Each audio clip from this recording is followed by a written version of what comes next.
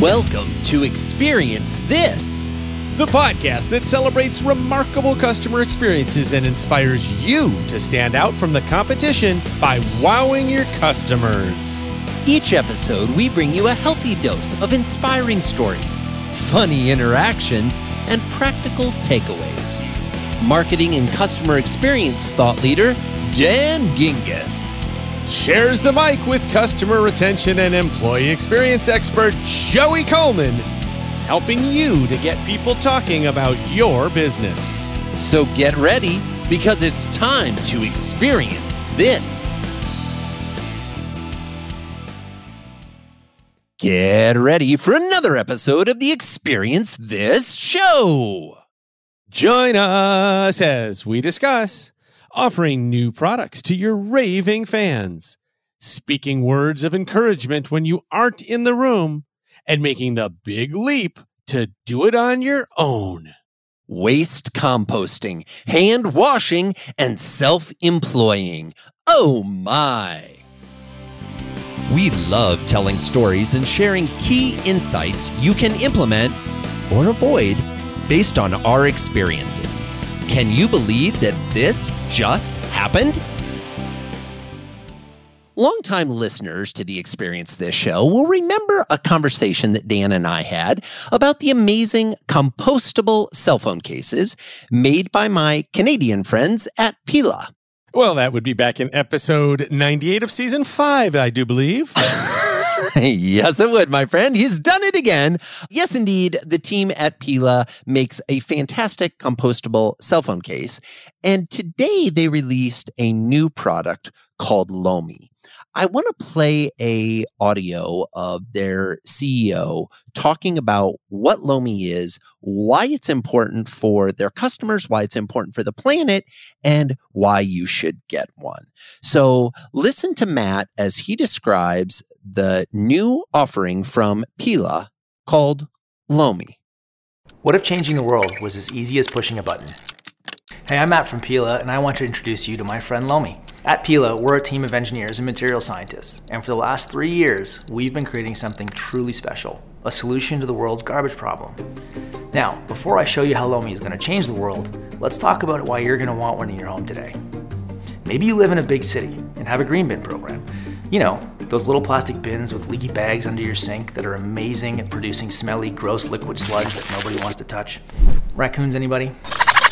Or maybe you don't have a green bin system where you live, and instead, you throw all your food waste into the garbage, which then goes to a landfill, which produces methane, which causes climate change, all while still smelling pretty terrible. Lomi makes your life so much easier. Lomi can compost your food waste, that pesky packaging from your online shopping habit, and even biodegradable plastics. Yep, Lomi even works on Pela's compostable phone cases, all at the push of a button. And as little as a few hours later, your waste has turned into the start of nutrient-rich compost, totally mess-free and odor-neutralized. You probably know us at Pela as the inventors of the world's first compostable phone case. Pela's customers have eliminated more than 41.8 million plastic bags worth of garbage in the last 5 years. To create Lomi, we've spent over 3 years completing more than 1,000 compost tests and endless hours of design and prototyping. Lomi isn't just beautifully designed, it is the world's best home composter. Period. Food waste creates 330 billion pounds of garbage in North America each year. Packaging and plastic represent even more garbage and add that number up even higher. Lomi makes food waste a thing of the past and helps you cut up to half of your carbon footprint, all while making odor-neutralized, mess-free compost that you can feed your plants, toss in your garden, send it to the green bin, or put it in the garbage. Together, we can do something that politicians and big businesses can't seem to take any action on, actually helping the planet. We can make trash a thing of the past. Back our project today, and you'll help us bring Lomi to life. Now, I don't know about you, Dan, but when you hear that, when you first are exposed to Lomi and what Lomi is all about. I did. I saw the video, awesome. And then I bought it immediately. I'm sold.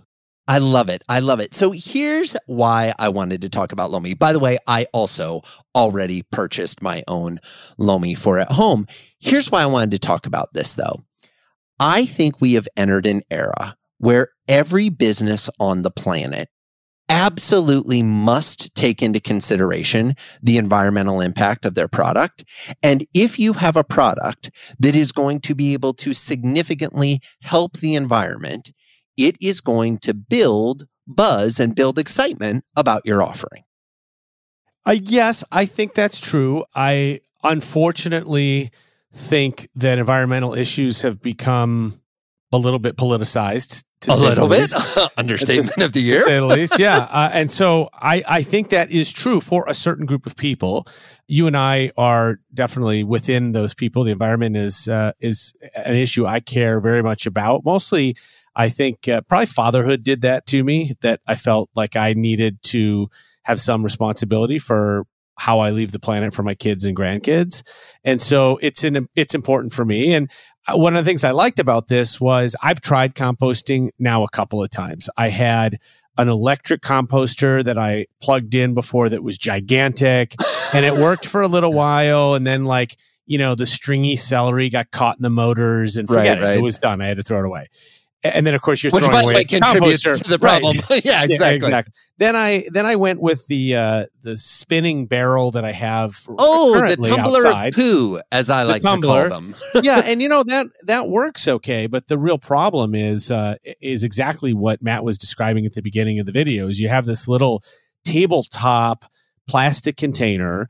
You want to use compostable bags in it, otherwise again, kind of defeating the purpose of the composter. Yeah. And since those compostable bags are absolutely horrible, I use 2 of them, but the food still seeps through if I don't change them every day or every other day. And so the whole thing is messy and disgusting.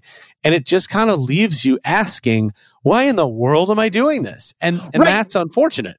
It really is, because here's the thing. You're trying to do the right thing. And yet at every step along the way, it is inconvenient, smelly, difficult, logistically challenging. When we lived in Boulder, we had what they call curbside composting. And when we moved to Boulder, Colorado, my wife Barrett was ecstatic because she had wanted curbside composting pretty much her entire life. She's been a composter for ages, and she thought this would be great. And it was great. But they picked up every other week, which meant we had a trash can outside where we would put our double-bagged bag of compostable food in there.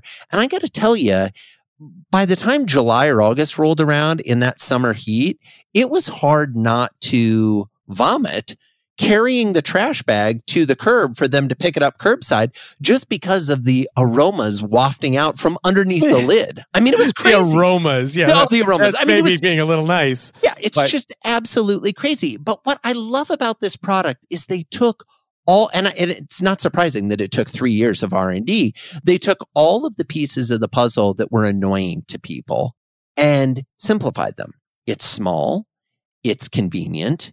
It doesn't smell horrible. It doesn't require all of these plastic bags.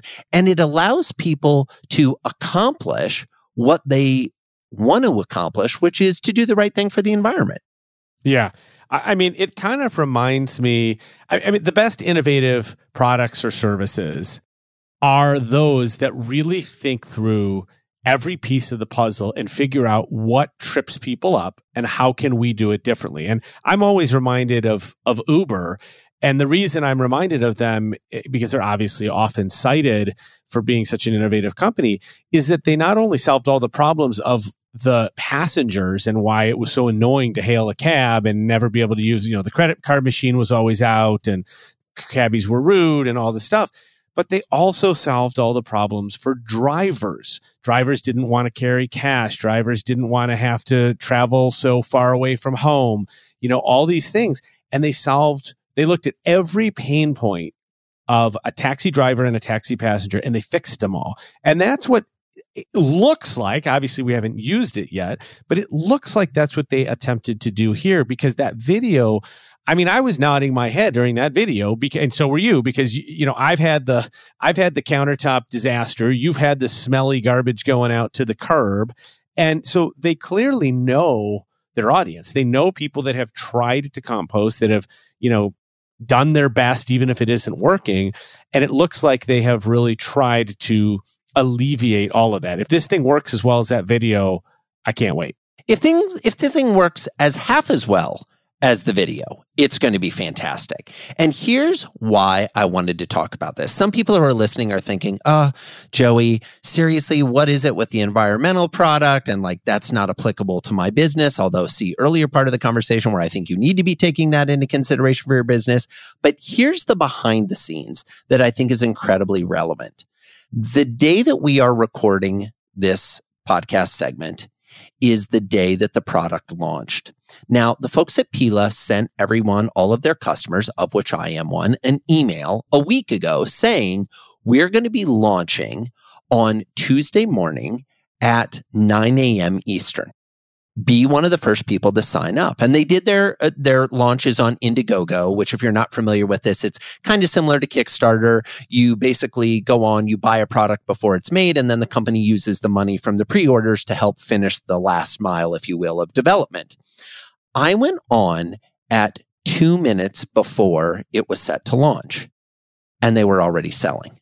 So I was purchaser number 126. And I was super excited because I know the folks in. But I have to admit, when I saw that I was purchaser number 126, I was like, wow, there are other people like me who set their alarms to be ready to rock when this thing launched. And it hasn't even officially launched, but they're already buying. And then how many hours later, Joey, did you tell me about it? Yeah, wait a second. So that was this morning at 8 a.m. local time. So 9 a.m. Eastern, which is 8 a.m. here in Iowa. I got on a phone call. I got off a phone call an hour later. And just for giggles, I went to their site to see how many people had backed the project. This project cost about $300. At that time, they had raised $900,000 in the first hour. And I thought, oh my gosh, this is amazing. Now, anytime you do a launch, there's a lot of flood right in the first hour. And so I decided to check back in later in the day and see how they were doing. Right before we started recording, they were at $1.9 million raised today from customers. In the time we've been talking about it, they are now at $2.15 million. That's right, because Joey told me about this right before we started recording. So that was at about 9 p.m. local time. So call it 13 hours from when he purchased it. I was then purchaser number 6,486, I believe it was. Yes. And they're now north of 6,500 backers. And as you say, at over $2.1 million. And then the probably the most impressive statistic is apparently their goal was $50,000. So they're 4,315% ahead of their goal. I'd say that's a good day. Yes. And this is day one of a 30-day campaign. So here's the moral of the story, friends. When you build a product and you release it to your raving fans, and that product is in alignment with your brand ethos. If you remember from our previous conversations about Pila, they build compostable cell phone cases. So for them to build a kitchen countertop composter is a logical brand extension and frankly, a much more complicated product than the cell phone cases. But when you do something that's in alignment and you have raving, rabid fans, they will come out and support you like crazy. Now, here's the interesting thing. What will it be like when we tune in 30 days from now when this campaign is over? I'm going to make a prediction.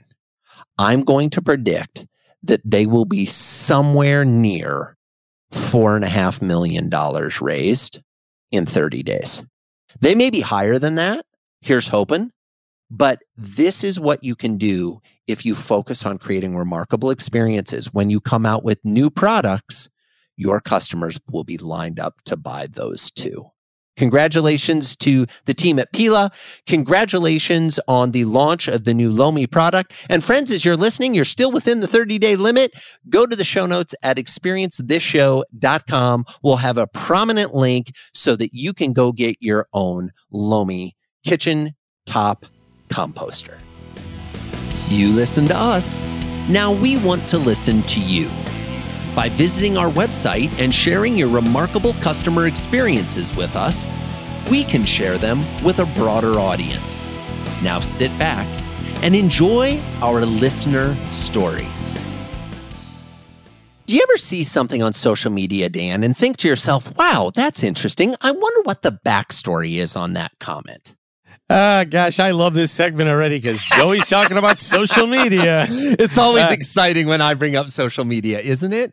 Yes, and I have no idea where you're going with this, but yes, of course, I do find that I want to look for the backstory. Why, Joey? All right. So here's the deal. Last week, a friend of mine posted a job listing for a chief experience officer for his company. And he made this posting in a private Facebook group that I'm part of. As our loyal listeners know, I am not a regular on social media by any means, but I'm in a couple of what I consider to be highly productive private Facebook groups and where I just can network and associate and get some good advice with some other folks. So I happened to see this post, and this post caught my attention, but one of the comments on the post caught my attention even more. And so I reached out to the person who made the post in order to get the full story, and they were kind enough to oblige. Turns out they're a listener to the show. So Jerry Simpson, the CEO of Kitewire, was kind enough to share a story about a fascinating and touching experience that he had. Let's listen to Jerry's story. One of my absolute favorite customer experiences as a customer happened for me at Children's Hospital. I was with my youngest son and my wife. My youngest son was having surgery, which is, fills me with a ton of anxiety and a ton of fear and makes me a ball of nerves. And I'm expected in the dynamic of my family to also be emotionally strong support for everybody else. So we get through the whole surgery. You sit there for hours just waiting, nervous. Then you take down a whole bunch of information, what the outpatient care is like, and you want to make sure that you don't forget any of it. My son is fussy, in pain, crying. And all the way out, I go into the restroom and wash my hands. I'm washing my hands and I look up and I see on the mirror, "Hang in there, Dad." And it just felt like at the perfect time, somebody put their hand on my shoulder and was support for me, someone I didn't know, because I knew they thought about me and they thought about my experience and what I was going through. In the first moment of the entire day where I could be vulnerable just within myself. And I just thought that is such a thoughtful exercise that somebody went through to figure out where was the perfect touch point to put a hand on my shoulder. Oh, man, I got the chills listening to that. That is absolutely awesome. And it's like they knew he was there, right? I mean, Yeah. It's like they were literally talking to him. And I love we've talked about proactive customer experience before and sort of anticipatory moments. And, maybe a whole bunch of dads go in there and they look at that and they're like, what are they even talking about? But even one guy, and clearly one guy, was affected by it. But my guess is that tons of dads have been in that same bathroom and have seen that message. And maybe they didn't post it on Facebook, but it meant something to them. And, I also love it because I talk about this all the time. The best experiences don't have to cost you any money. How long did it take or how much money was it to put a sign up on a mirror? Yeah. Probably next to nothing. Exactly. And here's the thing. They don't necessarily know that it's going to have the same impact on every person. But what they do know, and what Jerry's story proves, is that when it does have an impact, there is a high likelihood that it's going to be a significant impact. Now, I absolutely love this story and thought that it brought up two key points that I wanted to talk about in this segment. First, the importance of creating poignant moments for your customers. And second, the idea of creating the type of interaction that really gets people talking. Now, when we think about poignant moments for our customers, one of the things that a lot of businesses do is customer journey mapping, and that makes perfect sense. But one of the questions I get a lot, and I'm sure you do as well, Dan, whenever we speak or we're on a consulting engagement is, well, on what day should that touch point come? When should it happen? When should I send that communication? And they want to know often because they want to automate it. And I get that, and that makes perfect sense. But what I think is becoming increasingly more valuable in our automated, scheduled society are these untimed but geographically placed touch points, like a message on the mirror in the bathroom. We have no idea when a potential dad is going to walk in there. We also know that there's a lot of men that are going to walk into this bathroom who aren't dads, who this message isn't going to be nearly as poignant. But someone at Children's Hospital figured out we can create an untimed moment that if we do it right, may be the only time that that dad has had to look in the mirror and to really be honest with himself about what he's feeling while his child's here in the hospital.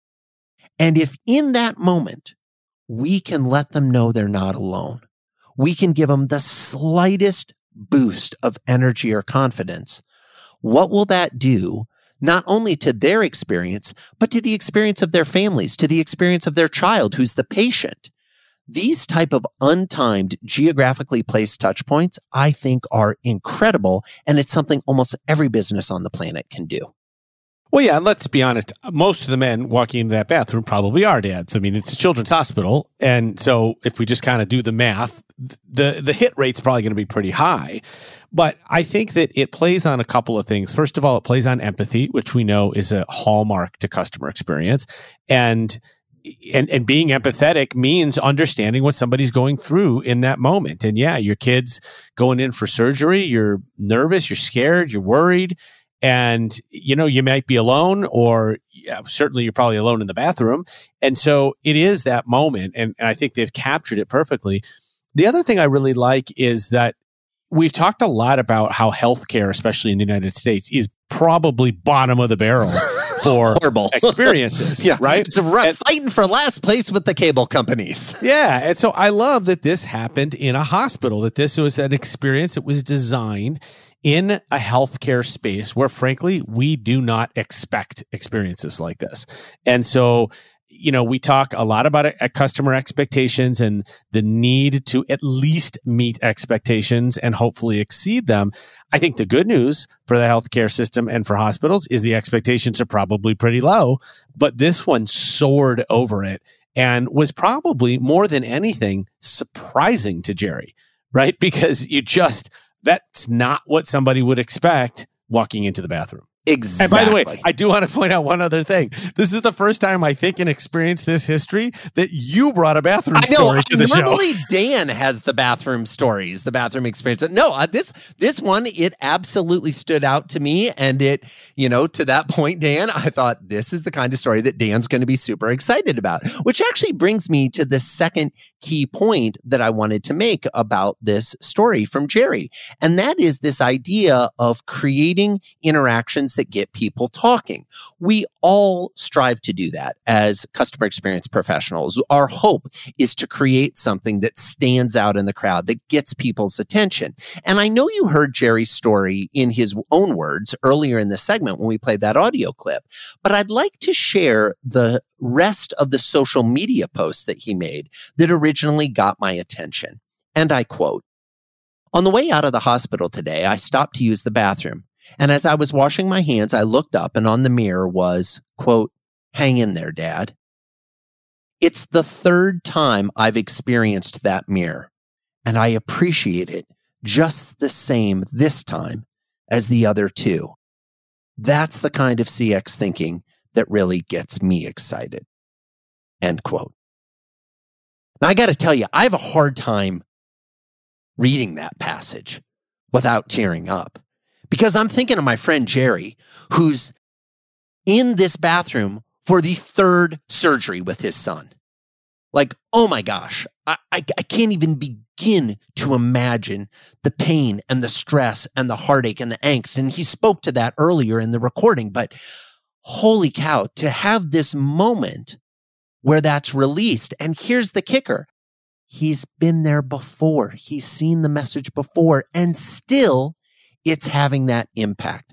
Friends, to me, that's how you know you've designed a powerful customer experience touch point.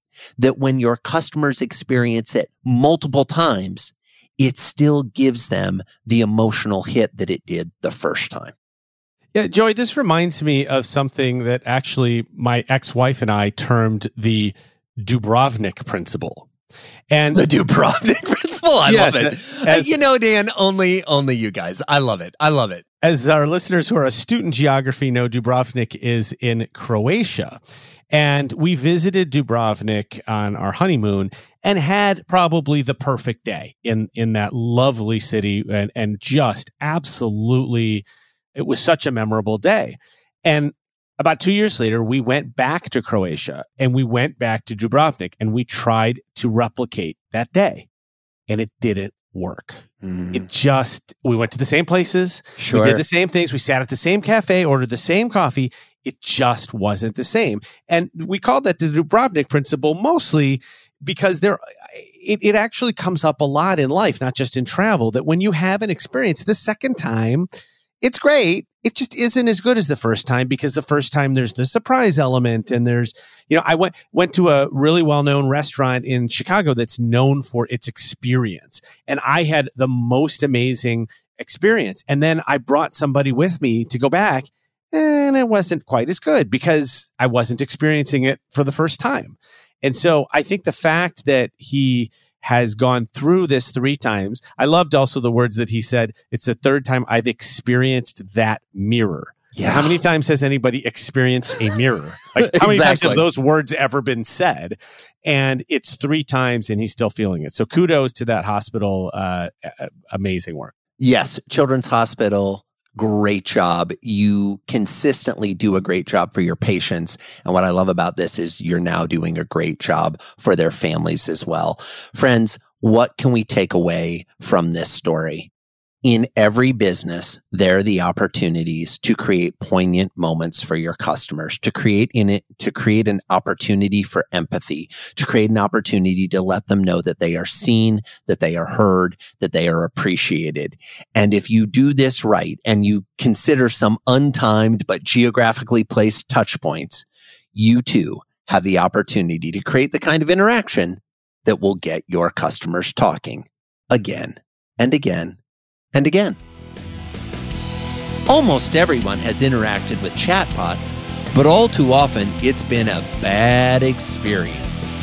In Mythbusters, presented by Solvvy, we explore a common myth about CX chatbots and see how the right technology can create a positive experience every time. Today's myth about chatbots? All chatbots use artificial intelligence and machine learning. At this point, we all know the support chatbot buzzwords: AI, machine learning, natural language understanding, and so on. When you are lucky enough to find a chatbot that actually uses artificial intelligence and machine learning, it should be able to quickly learn by crawling your content. With some minor training from your team, it should be able to start delivering impactful results immediately. Now, almost every chatbot claims to use artificial intelligence and machine learning nowadays, but that isn't actually the case. Joey, I also find that many companies put artificial intelligence and machine learning as if it's one thing. And they're two completely different things. It's synonymous, I promise. Right? No, they're not. Well, hey, if we do one, we must do the other. So many chatbots don't have real artificial intelligence or machine learning and still require manual rule building in order to work effectively. While we know that AI and natural language understanding is the go-to for next-gen high-performing chatbots, there are plenty of unintelligent chatbots that force you to manually spell out the answer for every possible question a customer might ask. The wrong chatbot can require months of your team's time to build and becomes extremely expensive very quickly. Worst of all, these types of old-school unintelligent chatbots don't learn and improve over time on their own. So what should you do if you're evaluating different chatbot solutions? Well, make sure you understand how much intelligence is truly powering the bot. Is there real machine learning and intelligence at work? Or will you need to monitor and update the bot constantly to ensure a great customer experience? As a general rule, the smarter the bot, the less work you'll need to do. And the less work you need to do, the more time you can devote to your other CX initiatives. Like getting those awesome bathroom mirror messages deployed. And that's another myth busted, thanks to our friends and podcast supporters at Solvvy, the next-gen chatbot. Find them at solvvy.com. That's SOLVV why.com. We spend hours and hours nose deep in books. We believe that everything you read influences the experiences you create. So we're happy to answer our favorite question. What are you reading? You know, Joey, we talk all the time, but there is a question that I regularly ask you that I realized earlier today I haven't asked you in quite a long time. Well, interesting, Dan. There's a couple of those questions, so I'm wondering which one you're thinking about. I'm thinking about the question, what are you reading? Oh, I absolutely love this question. It's one of my favorites to ask people as well. I love asking you this question. To answer your question, in the last year, to be honest, I really upped my reading of fiction and also poetry. I've been trying to kind of disconnect from the world a little bit and try to have some escapism and enjoy. To be honest, I also have a bunch of great friends that are authors, so I get to read a ton of upcoming books before they're released to the world, which, to be honest, is one of the best things about being friends with an author. You can read their books before you get them in the store. And one of these books was actually just released yesterday, and interestingly enough, is about something that you and I have in common. Let me guess. It's either about customer experience or Legos. No, not this time. What about board games? I do indeed like board games, as I know you do as well. But no, this one's different. It's actually all about running your own business. Oh, yes, we do share that in common too. All right, I'm intrigued. I want to learn good things about running my business. Tell me some more. Well, Dan, this book is called The Self-Employed Life: Business and Personal Development Strategies that Create Sustainable Success. And it's written by our mutual friend, Jeffrey Shaw. Now, Jeffrey's a leading voice for self-employed business owners, and he's the host of the top-rated podcast, The Self-Employed Life, which is heard in over 200 countries around the world. But instead of me telling you about the book, I think it'd be best to have Jeffrey explain the book in his own words. So I asked him if he'd just share a little bit about the book. I've asked countless number of people why they went into business for themselves, and everyone has some variation of the same answer. They wanted to control their destiny or control their future, or maybe they wanted to control the hours they worked. To which I reply, how's that going for you? And everybody laughs because everybody realizes that while they intended on controlling their destiny, their future, and their hours, they're entering what feels like almost completely uncontrollable circumstances.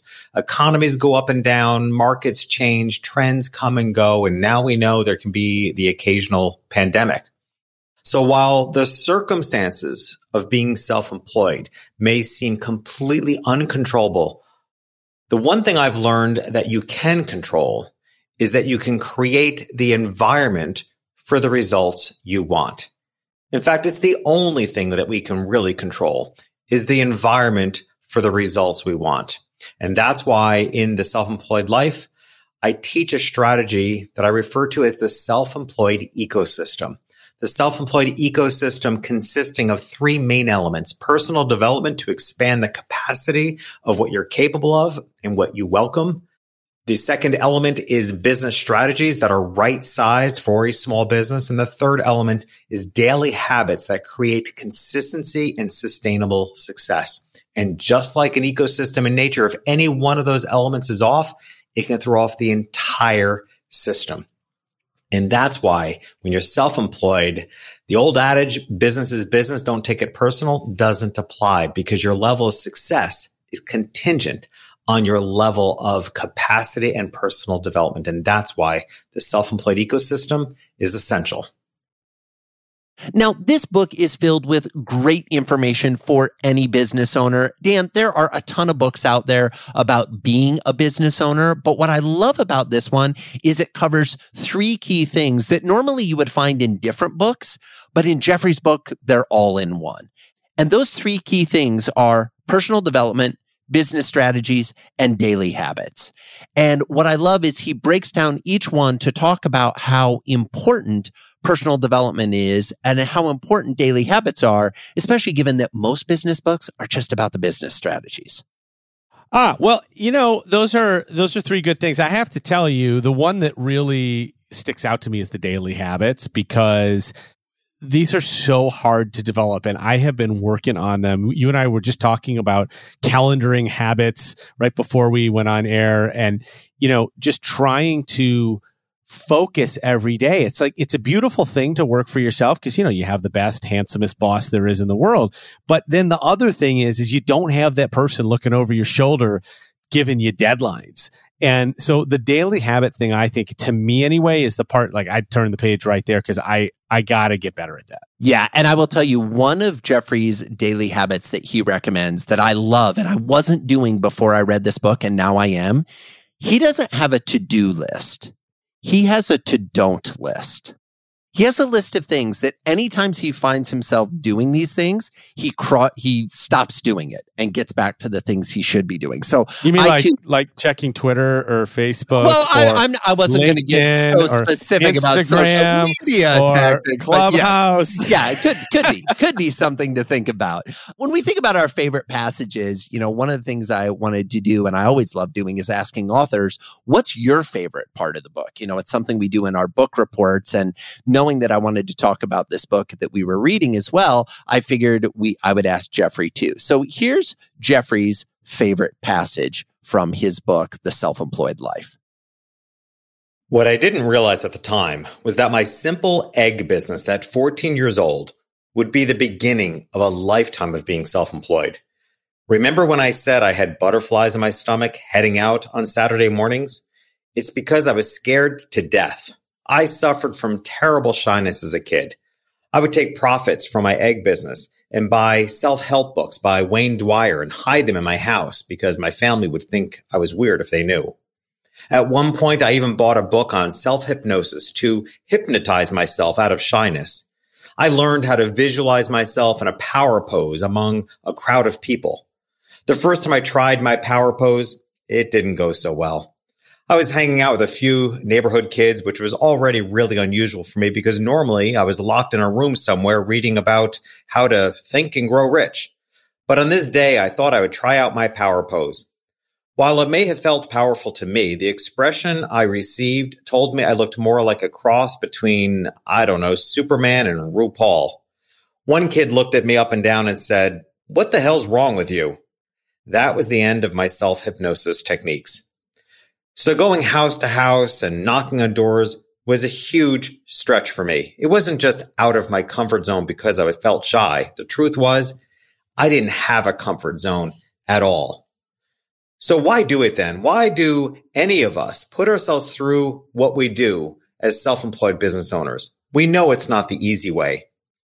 I believe that whether or not we realize it in the beginning, what motivates us most is the desire to become bolder versions of ourselves. That is, deepening and developing into the best versions of ourselves is bigger than any fear, challenge, or obstacle that we might face. Super cool, great stories, and I really can tell that this is going to have some interesting stuff in it that I probably haven't considered before. Joey, do you have a favorite passage as well? I do. And while mine doesn't include references to Superman and RuPaul like that last one did, I think you might like this one, Dan. It probably comes as no surprise to you that my favorite passage in the book has to do with customer experience. No. Shocker. I know, right? All right. So, and I quote, "We also know that in life, timing is often everything. Now you'll see that it's not just what you say or even how you say it, but also when you say it. The journey on which you take visitors, whether it's prospective customers on your website, readers of your blog, or listeners to your podcast, is a blend of consumer behavior psychology and the subtleties of your audience. For example, typical consumer behavior will say that people need to see their problem before they seek a solution. As a general rule, I would say that is true. However, the nuance is, how do you point out the problem so that your audience responds well? Is it the usual pointing out their pain approach? Or is it a more aspirational, helping them imagine what is possible if their pain point is solved? More than in the past, I think many people prefer an aspirational message. So this idea of knowing the emotional journey your audience needs to go on in order to buy into your offer means understanding them on a whole new level." Well, I see why you picked this one out. I would actually argue this is more of a marketing thing than a CX thing, but it does also show how the customer experience starts with the marketing. And that if we can figure out how to make an emotional connection with a prospect by focusing, for example, on the aspirational, then we're starting that experience off right and we're getting them to buy from us. We're setting that expectation. So I think that is a fascinating quote as well. You know that I love the intersection of CX and marketing, and I think that very much pinpoints it. I agree, my friend. So here's the deal. If you're self-employed, I think you'll love this book. If you've thought about starting your own business, or if you have a side hustle that is working its way into a business, I think you'll love this book. In fact, if you're at all inspired about this book, the way I am, here's what you can do. You can, of course, order the book, or you can be one of the first 10 people to message us via the contact page at experiencethisshow.com, and we will happily send you a signed copy from Jeffrey as our way of saying thank you for listening to Experience This, and we wish you well on your self-employed journey. Thanks for joining us for another episode of Experience This. You're the best listener ever. And since you listened to the whole show, yay you! We're curious, was there a specific part of this episode that you enjoyed the most? If so, it would mean the world to us if you could share it with a coworker, a friend, or someone that just loves listening to podcasts. And while you're in the sharing mood, if you felt inclined to jump over to iTunes or wherever you find your podcasts and write us a review, we would so appreciate it. And when you do, don't forget to let us know, as we might have a little surprise for you. Thanks again for your time, and we'll see you next week for more Experience This.